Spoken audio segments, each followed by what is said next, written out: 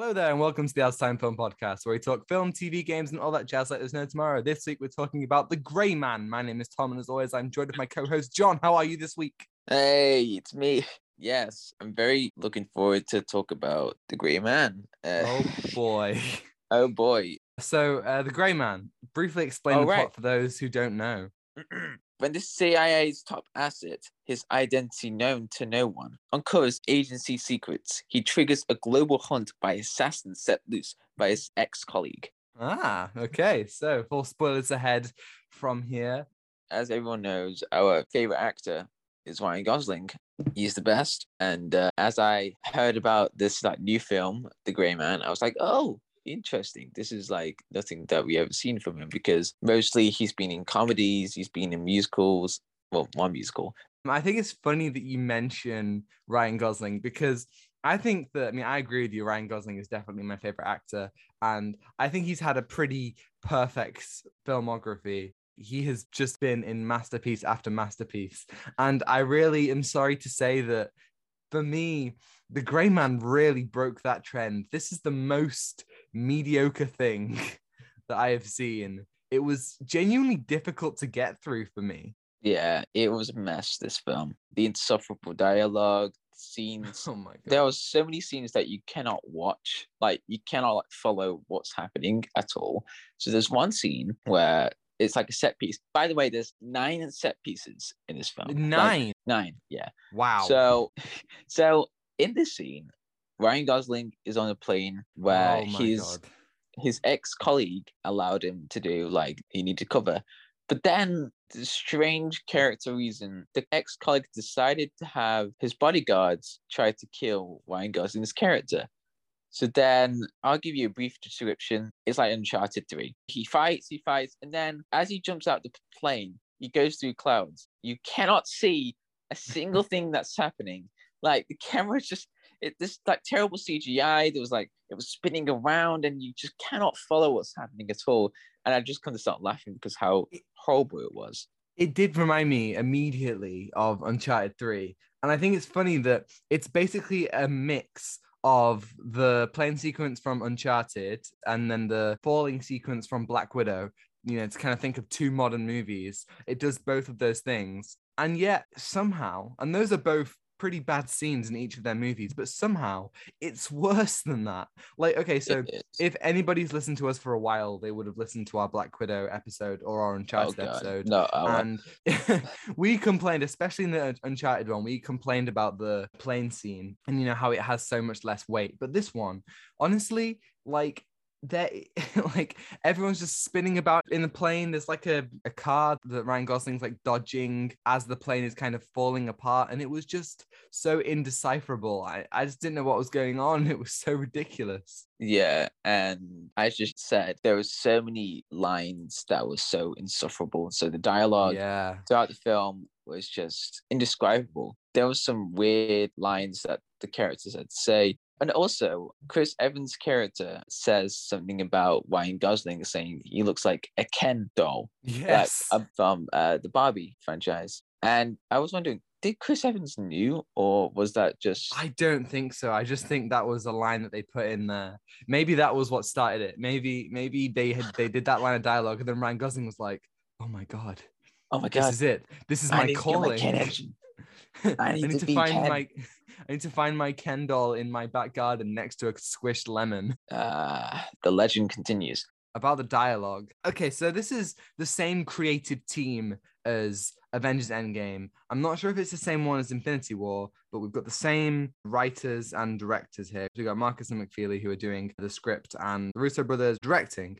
I genuinely think it goes to show, as somebody who's quite critical as Endgame but still enjoys it, it goes to show how much less durable that film is if it wasn't about characters that we already know and love.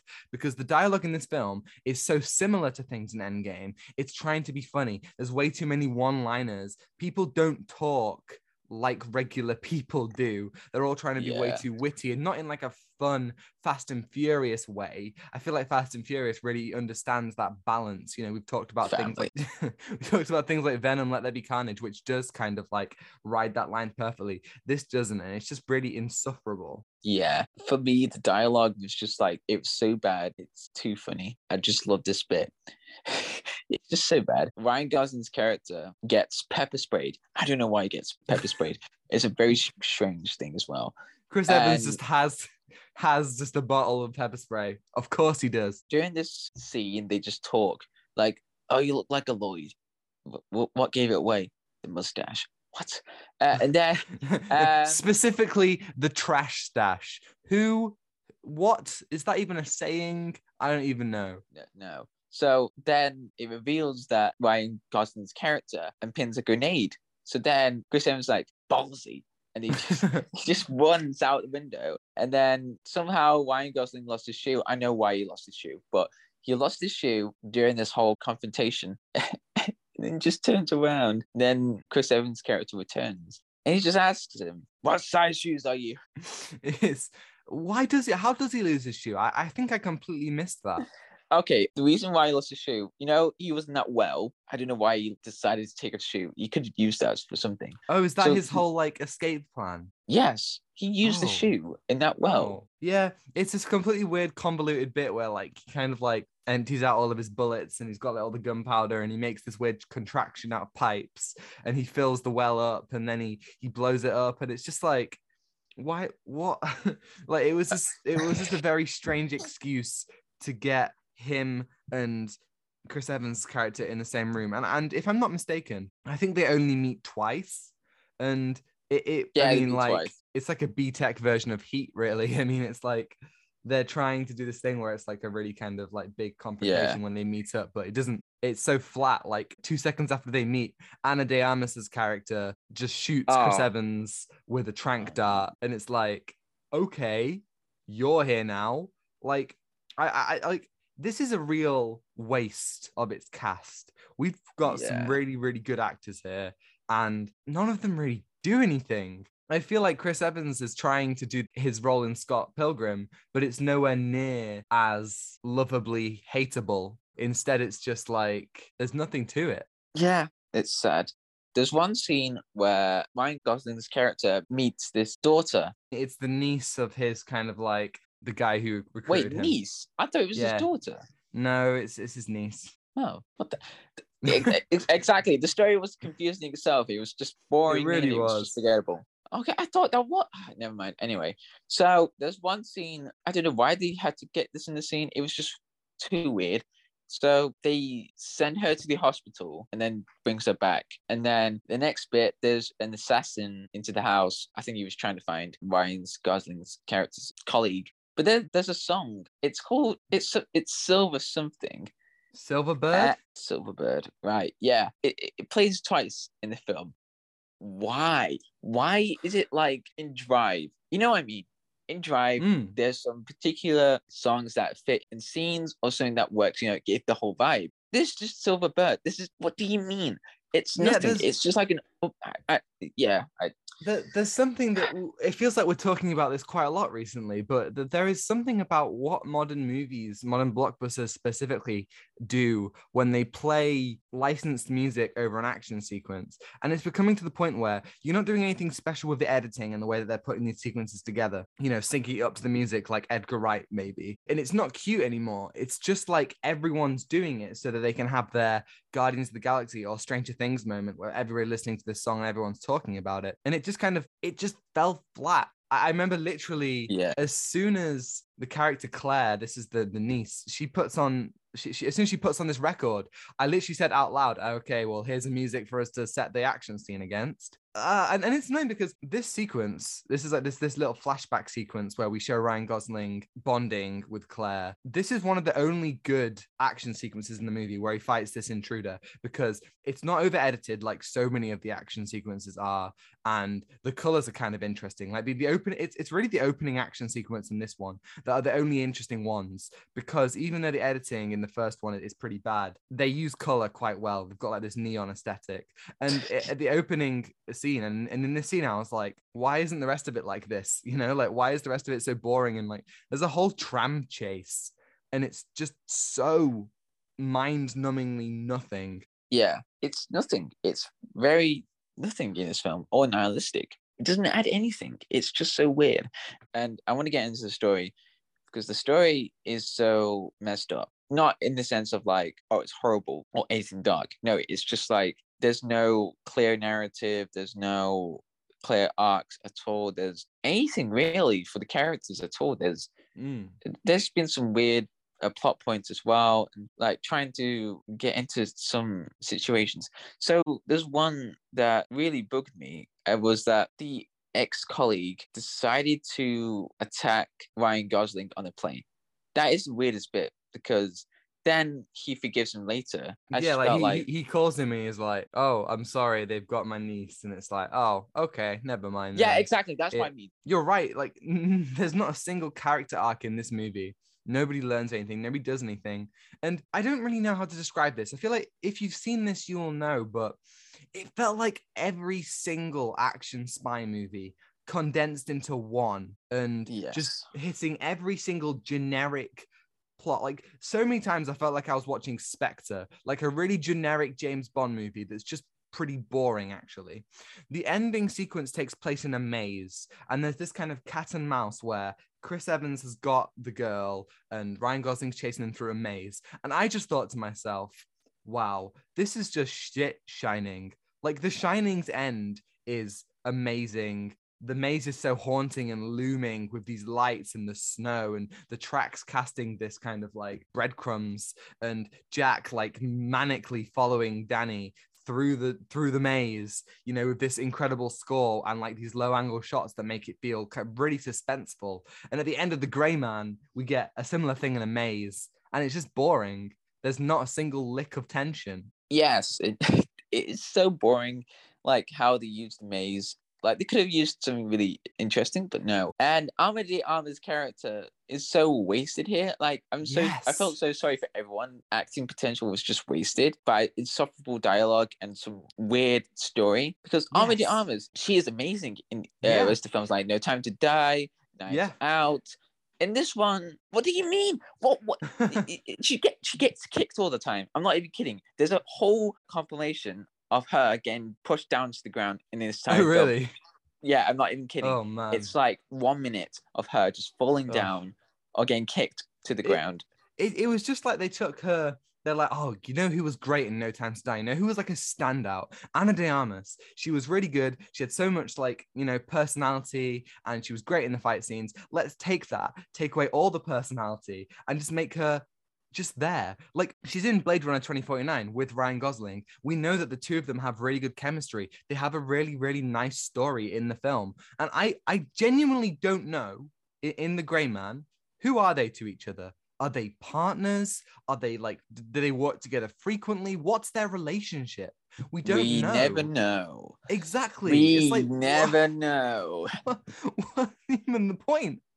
What is even the point? Oh, yeah. We don't even explore the backstory of the Gray Man. We don't even know why he's in prison. We only get like hints. That's the annoying bit. We don't really get to see this whole arc of who he is. There's a moment when he fights Chris Evans in this water fountain, and then there's like a flashback where he was getting abused by his father. And to me, that's good to find out his backstory, but it's like out of place. It came out of nowhere, and then apparently that was like his sort of motivation. I get why, but it was out of nowhere. It was so weird, and it was like this thing of like, oh, I must beat Chris Evans' character because I found this backstory.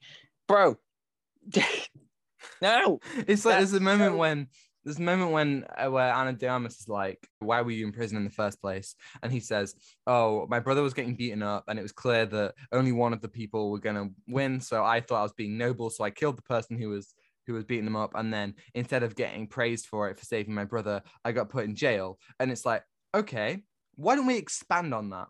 And then at the end, when it gives you that weird like flashback of him getting drowned, it's like, where did this come from?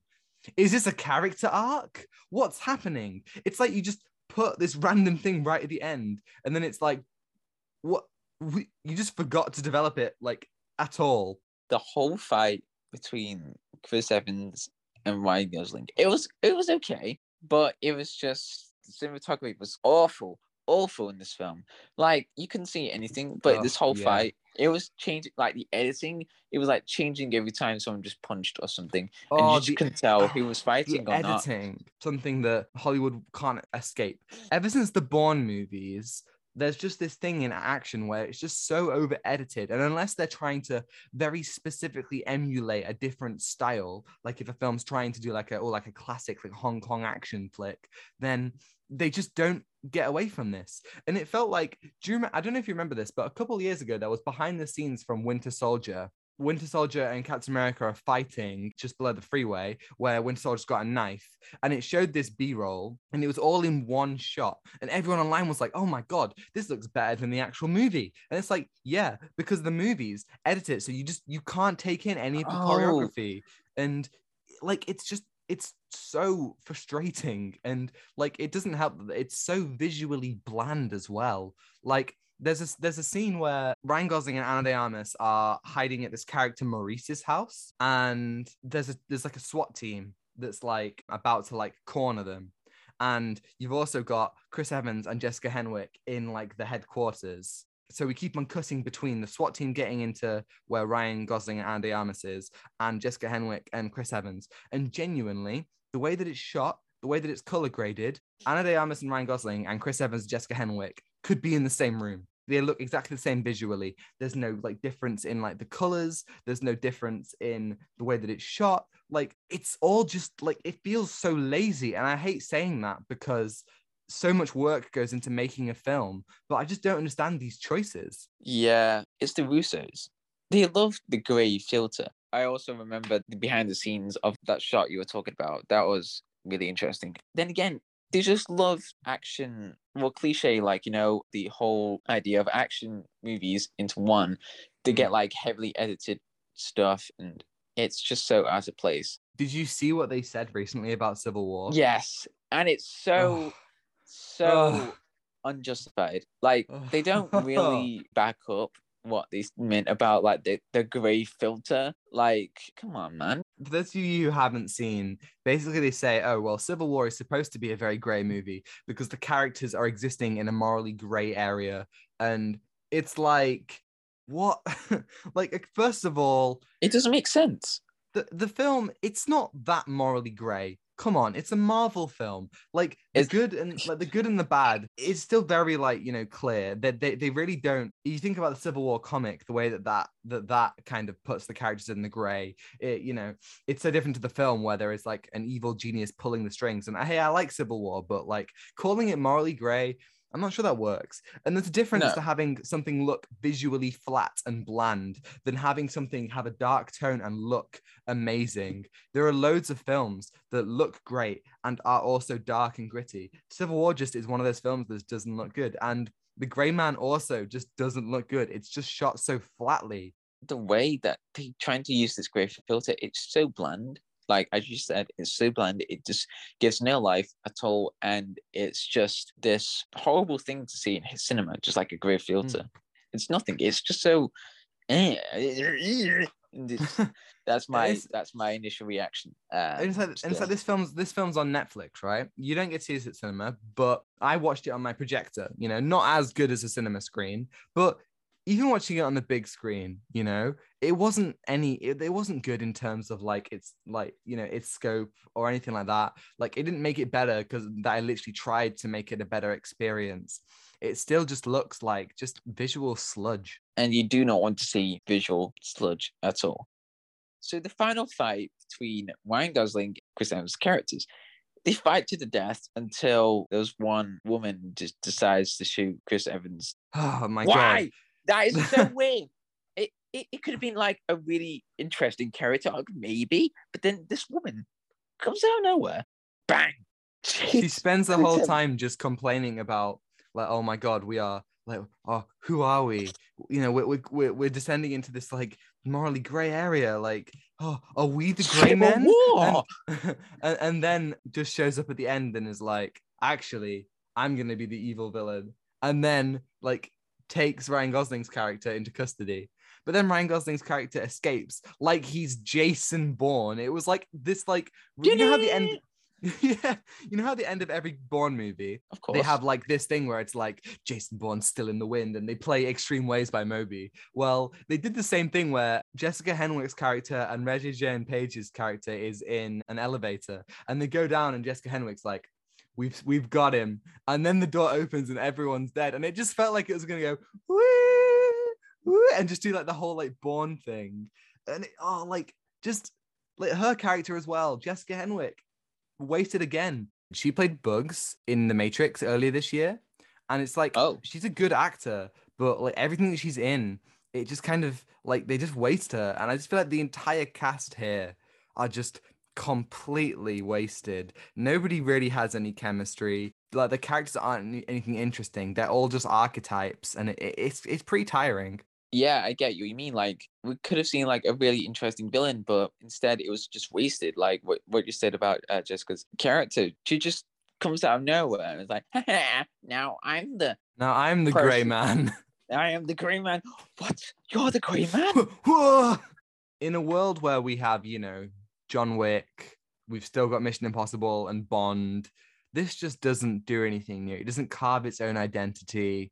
There's nothing there that justifies its existence. It tries to craft a world and this network of spies, just like John Wick, but it's so unengaging. The characters are so similar to the point where Maurice and Fitzroy have the exact same death sacrifice.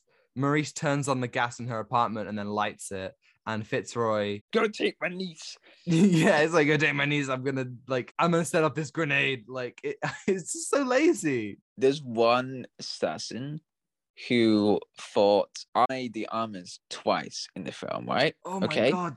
Yeah, I know the guy. You remember him? You remember him? Yeah. He was trying to get. Oh yeah. By the way, this whole film, everyone was trying to get this thing, this necklace thingy where it had information about this leader. There's one guy who was like completely unstoppable. He was like trying to kill everybody. But then the final fight between Army of the Armors and this guy, he was about to kill her. But then out of nowhere, he just gets the necklace. He was like, "Oh, you can have it now." Like, what do you mean? He was like, "Now I just discovered what it means to be human. I know that money is a power of greed. I must be better than that. I must be a man." Yeah, and then he just walks out. He literally says, "These people have no honor," and it's like, you don't have any honor. You were just killing innocent policemen. Like what? Like what do you mean they don't have any honor? Most strangest character arc in any movie ever. Honestly, I'll tell you that right now. Like this guy, it just didn't make any everyone sense. Gets necklace. Oh, necklace, nice. Goes back to mansion and then realizes that people don't have honor. Ironic. He just walks out. What a guy. Man. Like I really want to know who wrote this. Like I know it's the same people who did Endgame. Yeah, I know who wrote it. It was the people who did Endgame. It goes to show how much like of Endgame is relying and leaning very heavily on all that came before it. And that's absolutely fine. That's why Endgame works, because it's a culmination of like a big thing.